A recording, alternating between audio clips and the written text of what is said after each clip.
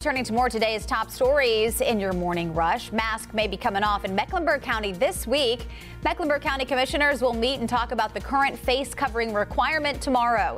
According to the face mask agenda item, Dr. Raynard Washington will recommend dropping the mandate. Tomorrow's meeting starts at 5.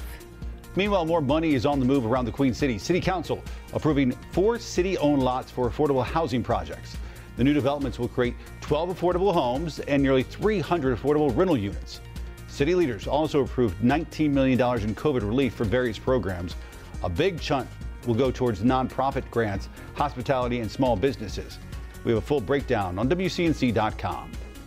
Good morning, I'm Tradisha Woodard. New info on the shooter who claimed the life of a CATS bus driver, Ethan Rivera, could soon be released. Now, CMPD says this was a road rage incident, and right now they're going through audio and video to help them solve this case and provide new details about the suspect as soon as this week.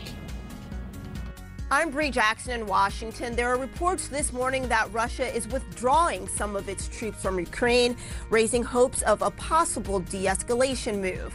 Meanwhile, the U.S. is sending Vice President Harris and Secretary of Defense Austin to Europe to rally allies.